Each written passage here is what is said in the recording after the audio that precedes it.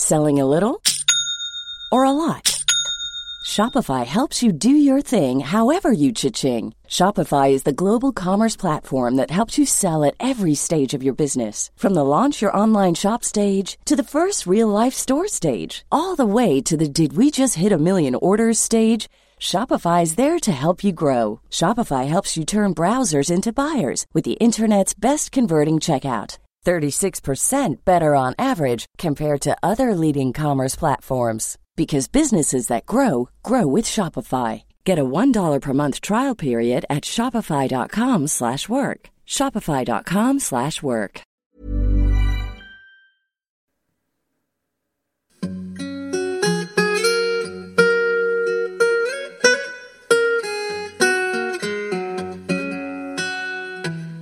Hello everyone, and welcome to the History of England, episode 161, Captain of Kent.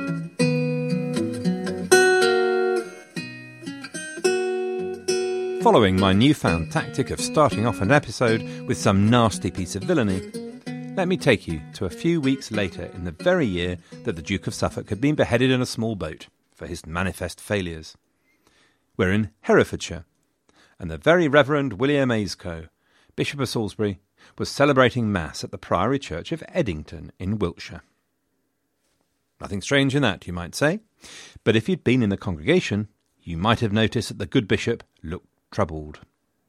Then you might have become aware of the growing noise of raised and angry voices, before suddenly, crash, the church doors burst open and in charged a mob.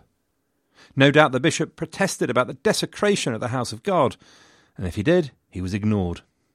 The bishop was dragged from the chancel and from the church and to the top of a nearby hill.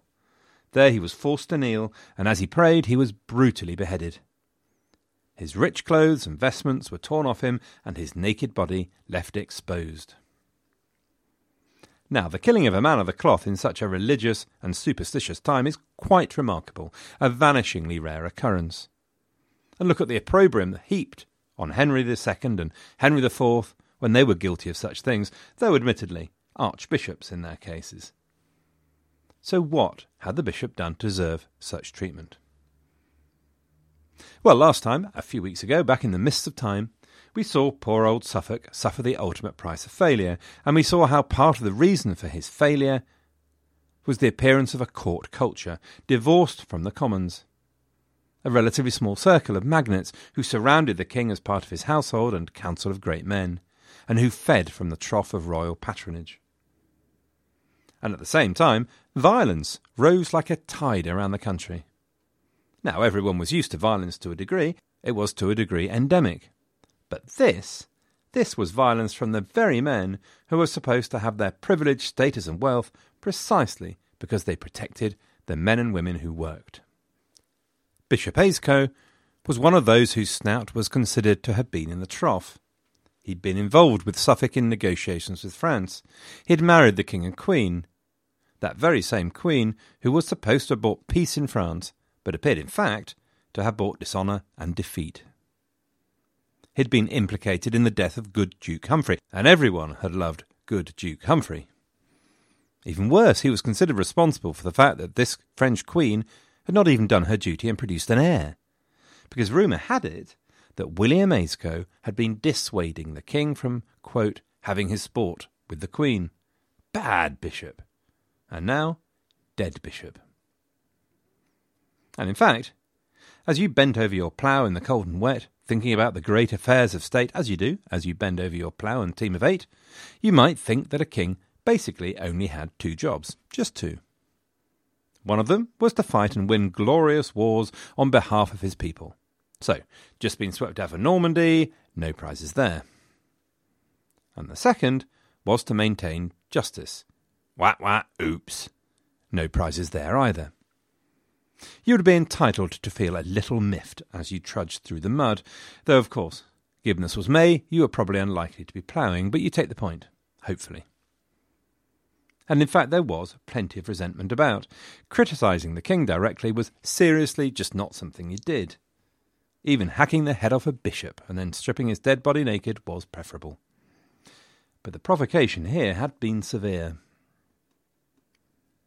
The death of William Ayscough was actually part of a wider wave of reaction to Henry VI's incompetent rule that had already produced the death of Suffolk, led to a reform programme from the Commons of Parliament, a revolt led by Jack Cade, and then 25 years of mayhem, which we romantically call the Wars of the Roses. It had been the Commons of Parliament that had led the charge in furiously objecting to the way that government was being conducted. But again, accusing the king directly just was not on, and so a time-hallowed formula was followed. Not being able to bear accusing the king, the blame was attached to evil counsellors around the king. Because, of course, on his own, the king could do no wrong, but folk like Suffolk had led him astray, had deceived him. If you just took away those evil counsellors, everything would be okay again. It's something that's really difficult to grasp, I think, with our modern attitudes, or at least I find it so. Familiarity breeds contempt, I'm told, so maybe it's true that magnates and those that met the king frequently felt the mystical, quasi-religious aura around the king much less. And people that close were prepared to contemplate removing a king like Richard II, but for most people, the very idea was unthinkable. It's only really possible to understand how cataclysmic was the public execution of Charles I in 1649 if you grasp this point, that the king was a special, slightly religious figure. Nonetheless, it's also true that despite the public record, chinks and cracks do appear that demonstrate that maybe more radical ideas did on occasion circulate. There's a fascinating quote from the trial of the two shipmen who were put on trial for Suffolk's murder. They were alleged to have declared, when shown Suffolk's safe conduct from the king, that they recognised no such king, that the crown of the realm was the community of the realm. Now these are super radical thoughts. Comments as radical as these are very rare, but point to that deeper awareness and reaction against the rigid hierarchy of the medieval world. A political lampoon called A Warning to King Henry in 1449 had also warned the king not to pardon Suffolk, and that if he stood by traitors he would need to look to his own position. But threats like this were unusual and exceptional stuff. Anyway, that's a digression. In the main, the Commons and the kind of people who set upon the Bishop of Salisbury targeted their ire on evil counsellors around the king. And actually, while in the end the responsibility for the majority of these ills came back to the king for his complete failure to manage his administration, it is true to say that there were indeed counsellors around the king that at very least qualified for the tag nasty piece of work, even if evil might be a little strong. Men who behaved with a good deal less honour and commitment than had Suffolk. The point about all of this is that Henry was a weakling who had no genuine understanding of the need to distribute patronage fairly and honestly across his kingdom. He saw the knights of the body, the household nobility and magnates attendant on him. He saw them and rewarded them. He defended them loyally to the hilt, which sounds like a good thing, but he defended them right or wrong, and as a result defended the evils they visited on the more powerless of his subjects. Let us take, just as an example, the life and times of James Fiennes, the first Baron of Say and Seal. The dual title, Say and Seal, is a bit odd, and it's odd because there was actually a better claimant to the original lordship, which was simply the Lordship of Say. And so this new title had to be created, in itself a sign of the corners that Henry VI allowed to be cut in order to reward the people of his household. Say and Seal was a knight of the body, and also Chamberlain of the Queen's household, and as a result the swill cascaded freely around his snout. He was granted manors in abundance. He was made Steward of Pevensey, Constable of Hereford Castle, Constable of Hertford Castle, Sheriff of Worcester, Warden of the Cinque Ports, Constable of Dover, the list goes on. And it's not just the hideous pluralism all this entails. Say and Seal was a ruthless, greedy and rapacious exploiter of the rights and powers he was given. He forced landowners to sell land to him at rock-bottom prices. He arrested one landowner to force him to agree to a sale. He was routinely guilty of extortion and corruption. And so, in 1449, he was made Treasurer of England. Say and Seal was just one example of the worst kind of lowlife that formed at least part of the king's household, and it was intolerable to all who suffered under this kind of treatment. Once again, the people who were supposed to uphold the law and order, to protect and defend the weaker sections of society, were often the ones abusing their powers and carrying out their private feuds against other great men. Henry VI was failing to uphold the basic reasons for his existence. The Commons of Parliament had forced the issue of Suffolk and pursued him as the perpetrator of these abuses, because he was the only one they could get at. His removal was to a degree a victory for the Commons, though the manner of the King's sidestepping of the accusation of treachery on Suffolk enraged them. But it was the Commons of Parliament, as opposed to the magnates and peers of the realm as represented in the Upper House of Parliament, that drove forward the demands for reform. It might be worth a quick digression to note that during Henry's reign so far, the ranks of the peerage had grown dramatically as Henry handed out the honours. But despite this, the peerage was certainly no more politically important. In fact, attendance at the great councils of state and meetings of the Upper House were pretty feeble. In 1435, for example, only 24 of the possible 80 peers attended. It's an interesting stat, because it helps visualise these meetings and makes you realise just how very small they were. Meanwhile, the Commons of Parliament was made up of 74 knights of the shire and 190 burgesses of the town, so there's a parliament of about 260 people, which is also not massive. The right to vote in Parliament had become a valued piece of property. The rules were that to be elected as Knight of the Shire, you needed land worth at least 40 shillings per annum.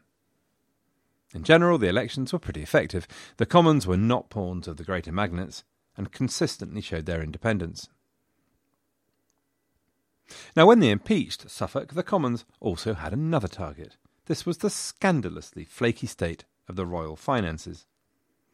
Consistently, despite the crying need for money to defend the realm in France, they refused to vote taxation because government was so poorly carried out. And instead they insisted that the king must live off his own, i.e. use the crown's revenue to carry out any crownly activities going on, and use Parliament only for emergency. Therefore, the Commons in Parliament insisted on a resumption of all the crown lands that Henry had given away to his cronies. The term resumption will come up again. Just to be clear, it means that Henry needed to take back the lands he'd granted to his followers and manage them directly from the crown, which meant the crown would get the revenue, of course.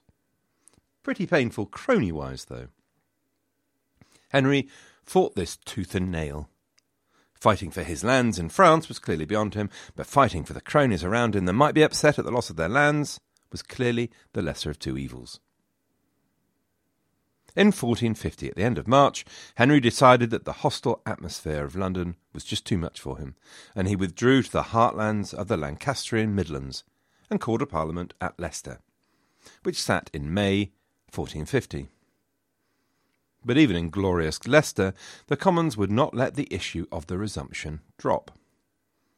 Henry knew that he could no longer resist, though the coercion infuriated him. But his administration had now had a year to prepare since the idea had first come up, so they agreed to the resumption, but subject to a string of exemptions as long as your arm. Exemptions that basically emasculated the bill. So for the Commons it was an enormous victory in principle. They'd won their point in the face of both magnate and king. But no one was fooled. This was only round one. It was enough to persuade the Commons to vote a tax, but only enough for them to vote a tax so paltry, so two-bit, that it would only raise 5,000 quid.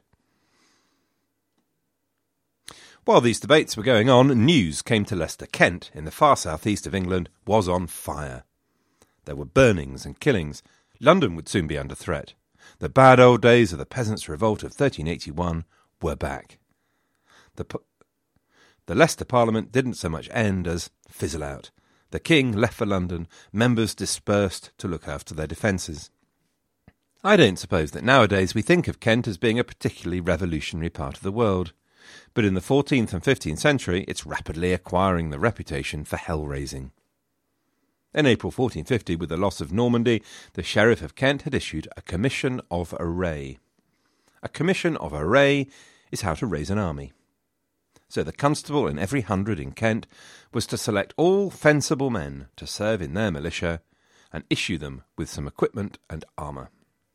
In writing this podcast, I am proud to announce that I have learned a new word, fencible. It means nothing to do with the boundaries between gardens, it means fit to carry arms. I shall use this word fencible whenever available in my personal life from now on. So, no problem with the reasoning. Now that the English had been kicked out of Normandy, England could expect a lot more French raids on the coast. That wouldn't be pretty at all. There'd be burnings and death and destruction and no doubt the odd croissant. And all because of the government's incompetence. At the same time, people were talking. Rumours were spreading. It was known that Queen Margaret was very close to the Duchess of Suffolk, Alice Chaucer. It was said that when Suffolk had been taken, the Queen had taken to her rooms, refused to come out for days. Now, with the discovery of Suffolk's body on a Kent beach, the rumour spread like wildfire that, fuelled by his wife's fury, the King intended to hold Kent responsible for Suffolk's death. And the whole country was to be razed to the ground, and all of it turned into a royal forest, with all those hideous rules about what you could and couldn't do, and what you had to do to your dog's toenails, all the things that would make it impossible for anyone to make a living anymore. But as always, it's essential to go back to William Cobbett's dictum, "I defy you to agitate a fellow on a full stomach." Throw into the mix a severe economic downturn. Cloth and wool exports had fallen catastrophically, fuelled by the continental chaos and piracy in the narrow seas. So, by the end of May, armed bands were gathering. The foment was spreading to Sussex on the south coast, the counties immediately north of London, Middlesex and Surrey, Essex. And a leader was emerging. His name was John Mortimer, or at least that's what he called himself, though it would emerge that his real name was Jack Cade. It was rumoured that he was descended from the same family to which Richard, Duke of York, belonged, the line with royal blood running in its veins. Now, Jack Cade never claimed to be a rival claimant to the throne or anything, but he did use the Mortimer name to connect him to York. There were a couple of advantages to this. One was, of course, that it gave him some noble authority. The other is that the name of Richard of York was emerging as a name to be conjured with, the name of a potential saviour of the nation. He'd been sent to Ireland, of course, and so was untainted by any recent political goings-on. He'd been turfed out of his job as Governor-General of France in favour of Edmund Beaufort, Duke of Somerset, in 1448, and so wasn't connected with the stigma of the military failure in France. And people had great faith in the efficacy of the blood royal. They wanted dukes of the blood to gather round the king instead of all these hideous poxy two-bit councillors like the hated Treasurer of England and Kent landowner Lord Say and Seal. If the blood royal ruled the roost, the world would be put to rights. Life is full of awesome what-ifs, and some not so much, like unexpected medical costs. That's why United Healthcare provides Health Protector Guard fixed indemnity insurance plans to supplement your primary plan and help manage out-of-pocket costs. Learn more at uh1.com. In fact, no one knows who Jack Cade really was. There were a number of rumours that came along to fill the gap. Irishman, soldier, fugitive from the law, a physician, a sorcerer, a mercenary who had fought for the hated French and murdered a pregnant woman. None of them were verifiable in any way, so Jack Cade, Captain of Kent, is all we can stick our hat on. What we do know is that Cade rose to the top of the movement with some justice. He had intelligence, was decisive, brave, prepared to be ruthless. Cade did what Wat Tyler had also tried to do, keep the rebels under control, keep a lid on general lawlessness and looting, because although inevitably a bunch of the violent and criminally minded leapt on this as a chance to smash a few windows and run off with that telly that was just sitting there, the vast majority of the people involved did not in any way consider themselves to be conducting a rebellion. They were the king's loyal subjects like any others. They were petitioners, just like the Commons of Parliament or the greatest magnate of the land. They'd just heard that things weren't going well at Parliament in Leicester, and they wanted to add the weight of their voices to that of the Commons in Parliament. to persuade the king to do the right thing. The composition of these petitioners is difficult to know. There is actually a seductive amount of information about them. At the end of all this, when everything had settled down, there was something called a general pardon offered by the Crown. So people could come in and be given forgiveness for any involvement they'd had. And for this purpose, a pardon book was kept, which recorded everyone who came to ask for a pardon of the king for the chaos that had just finished.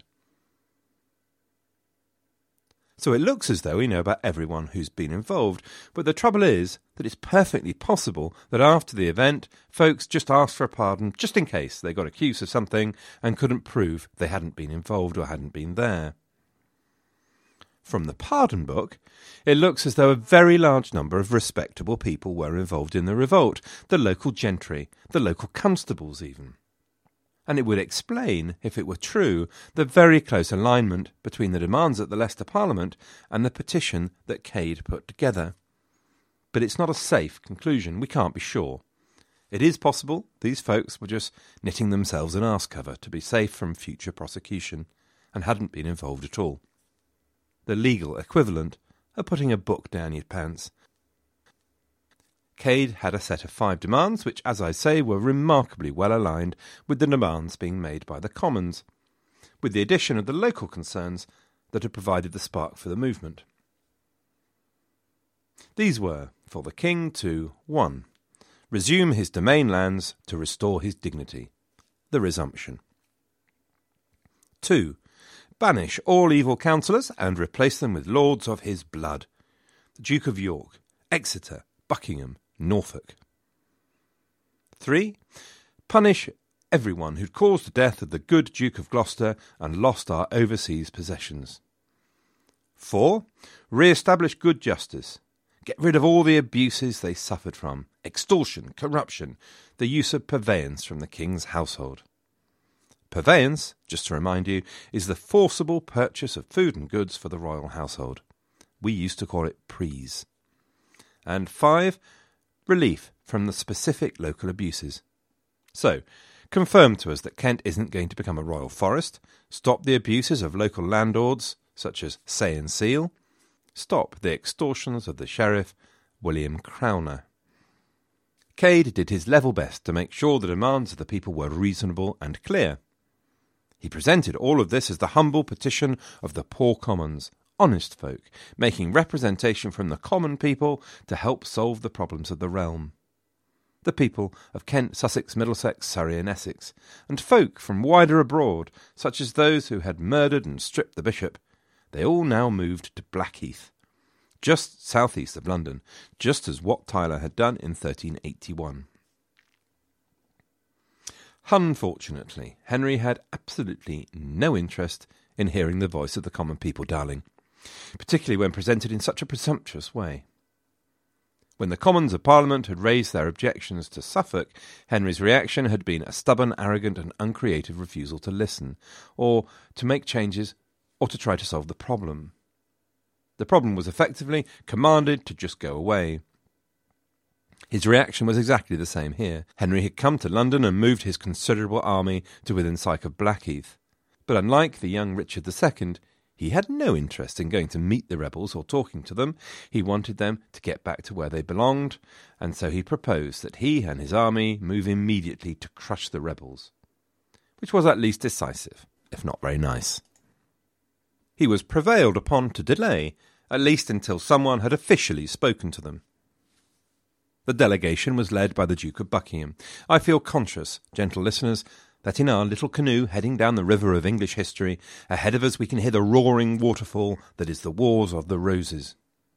This means a waterfall, a cascade of names. So, let me introduce the Duke of Buckingham to you. Because his is an important family, because the Staffords, the family that are the holders of the title of the Duke of Buckingham, are of the blood royal. They are descended from Edward III's youngest son, Thomas of Woodstock. Humphrey Stafford was the current incumbent, and he was a veteran of the wars with France and an elder statesman, and would basically remain loyal to the King and Queen, but also be a voice of reason, until he croaks, trying to bring the factions together. It was typical of Buckingham to go and see the rebels he was desperate to protect an increasingly vulnerable monarch, but also to see consensus and conciliar rule prevail, to keep the ship of state sailing.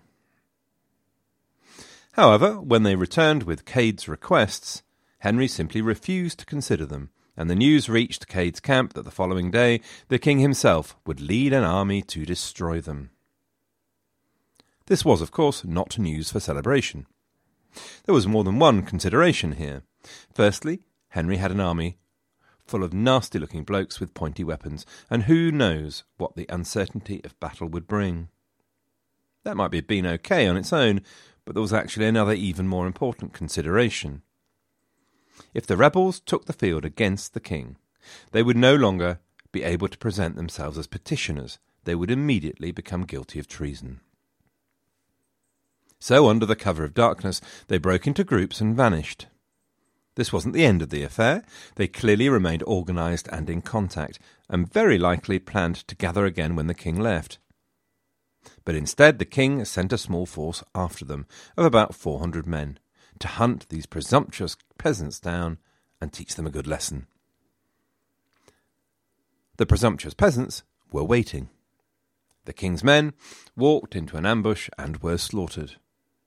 And meanwhile, the king's main army was restless. They didn't like this treatment. They felt the same as the rebels. They also wanted to get rid of these evil counsellors corrupting the king. And when the king got the army together to order them to further pursue the rebels, a great shout went up. "Destroy the traitors around the king!" Henry's bowels were made of water, his liver of milk, his spine of jelly. He caved completely. He arrested Say and Seal and William Crowner, the Sheriff of Kent, sent them to the Tower, and issued a proclamation against traitors. And then he ran away. He withdrew to Greenwich and then to Westminster. He was planning to run away to his lovely, safe Lancaster estates. The Mayor of London begged him not to desert them, to stay and face the rebels. But Henry was terrified. And by the 7th of July he was in Kenilworth, in the Midlands, in his massive palace and castle there. Essentially, there was a problem. It was big and hairy, so he decided it should be somebody else's problem, and he ran away. Pretty shameful. Meanwhile, by the 23rd of June, Cade was back at Blackheath, and unsurprisingly, the decision was to move on London and deal with the traitors themselves. By the 2nd of July, 1450, they'd occupied Southwark at the southern end of London Bridge. To the north-east, across the river, the men of Essex appeared outside the city walls at Aldgate and spread themselves over the fields. London was under siege again. Separating Cade from London was the fortress and drawbridge at Southwark. But Cade had friends inside the city. The drawbridge ropes were cut, down it came, and the rebels swept like a plague into the terrified city. Cade put out strict orders that there was to be no trouble, that life and property were to be respected. It's a racing certainty that this rule was flouted, but the situation never seems to have descended into quite the kind of chaos of the Peasants' Revolt 70 years earlier. Then probably the most remarkable thing about all of this sorry affair was the word that then arrived from the king, quivering behind his walls at Kenilworth. Henry gave permission to Cade and the rebels to set up a royal court to try traitors. I mean, please. And so, of course, Cade did that very thing. He set up a court at Guildhall, doing his best to make sure things looked nice and legal, as of course it was, because that's what the king had said he could do, and Say and Seal was dragged from the Tower to face justice. He demanded trial by his peers, at which point Cade got real. The only guy Say and Seal was going to see was a priest. And then Say and Seal was dragged to the fountain in Cheapside in London called the Standard, newly repaired by Henry VI, helpfully, and relieved of his head. His body was then dragged round the city. William Crowner, Sheriff of Kent, was taken from Fleet Prison and beheaded outside the city gates at Mile End. The heads of both were stuck on pikes and made to kiss each other in a macabre puppet show. Matthew Gough was a Welshman and a veteran of the Welsh Wars. It was Matthew Gough who finally helped the government develop a backbone. Together with the mayor, he gathered a force of men, and by the 5th of July he was ready, and they counterattacked the rebels, seeking to push them back over London Bridge and out into Southwark. Now Cade knew this was make or break. If they were pushed out, there would be no way back. And through the night, the fight went on into the morning, the narrow front making it difficult for anyone to gain an advantage. But slowly, step by step, the rebels were being pushed back. In desperation, Cade broke open the Marshalsea prison, flooding his rank with prisoners. But it did no good. Cade was driven back over the ridge into Southwark. The rebels knew it was all over. Having been pushed out, there was no way they were getting back in.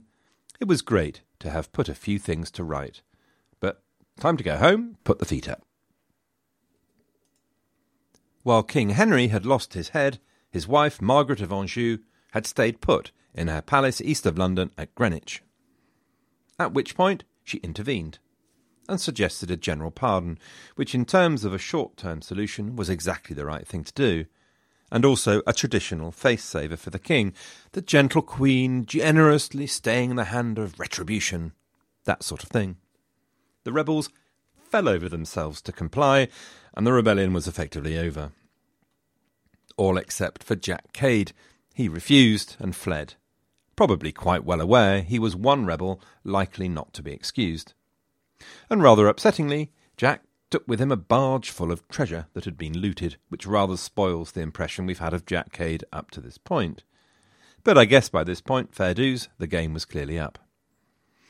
Cade was eventually tracked down in a garden in Sussex by the new sheriff, but did not go easily. So much so that he died of his wounds before he could be brought back to London. I guess he probably thought that anything was better than being disemboweled and having your genitals burnt in front of your nose. And so only his head arrived back, mounted on the traditional pole. Although the rebellion was over, and Henry bravely returned to the capital for a celebratory service in Westminster Abbey on the 28th of July, neither the fall of Suffolk nor the revolt had done anything to resolve any fundamental issues, and it had done nothing at all to help Henry's reputation. He had demonstrated again his incapacity to rule. Discontent continued to simmer in London and the south-east. By August 1st, Cherbourg, the last possession in Normandy, had fallen, and the sorry sight of the sorry Edmund Beaufort, Duke of sorry Somerset, and the sorry remnants of the sorry army of France, wearily, and indeed sorrily, trudged through Cheapside, to the shame and despair of all. Now you might expect Somerset to be flung into the Tower for his incompetence, but not a bit of it. The Queen was a big fan of Somerset, and she made her views very clearly known. Henry himself objected to the voices that criticised his Governor-General, and thereby, by implication, Henry's own judgment. So on the 11th of September, Beaufort was appointed as Constable of England. Effectively, Somerset and the Beauforts were to be the new Suffolk, a reward for all his great achievements. Please. So that's it for this week, folks.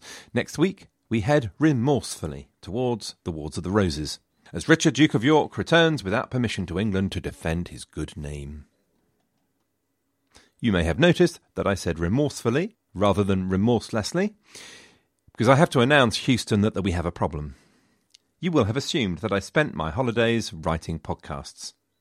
And actually, you would be correct, but unfortunately, not on the 15th century. The thing is that I have been in a state of some despair about the quality of my Anglo-Saxon episodes for some time, and so I decided to do something about it. I intend to produce a new podcast series called The History of Anglo-Saxon England. Yay! So the good news is that I've written 10 blessed episodes. The bad news is I have to go through all that technical rigmarole to create a new podcast on iTunes when, frankly, I have barely enough technical skill to wind up a watch. Meanwhile, I have neglected to write any more episodes for the 15th century. Seriously, folks, I stand on the edge of a cliff looking out over a desert devoid of podcast episodes. There is nothing in the bank. I do not know when I will be back. What can I say? But look, hopefully not too long.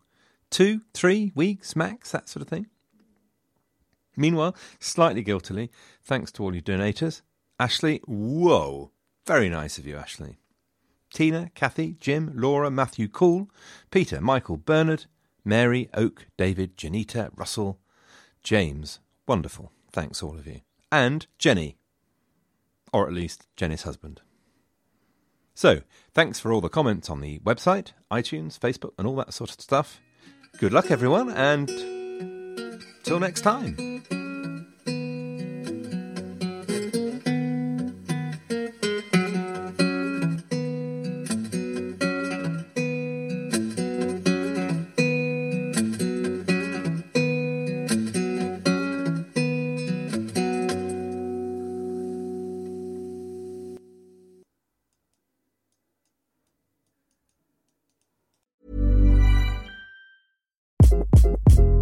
Hi, this is Craig Robinson from Ways to Win, and support for this podcast comes from Invesco QQQ. The future isn't scary. Not realizing its potential, however, could be. Just like on the recruiting trail, I've seen potential come in many forms as a coach. Learn more at Invesco.com/QQQ. Let's rethink possibility. Invesco Distributors, Inc. Planning for your next trip? Elevate your travel style with Quince. Quince has all the jet-setting essentials you'll want for your next getaway, like European linen, premium luggage options, buttery soft Italian leather bags, and so much more. And it's all priced at 50 to 80% less than similar brands. Plus, Quince only works with factories that use safe and ethical manufacturing practices. Pack your bags with high-quality essentials you'll be wearing for vacations to come with Quince. Go to quince.com/trip for free shipping and 365-day returns.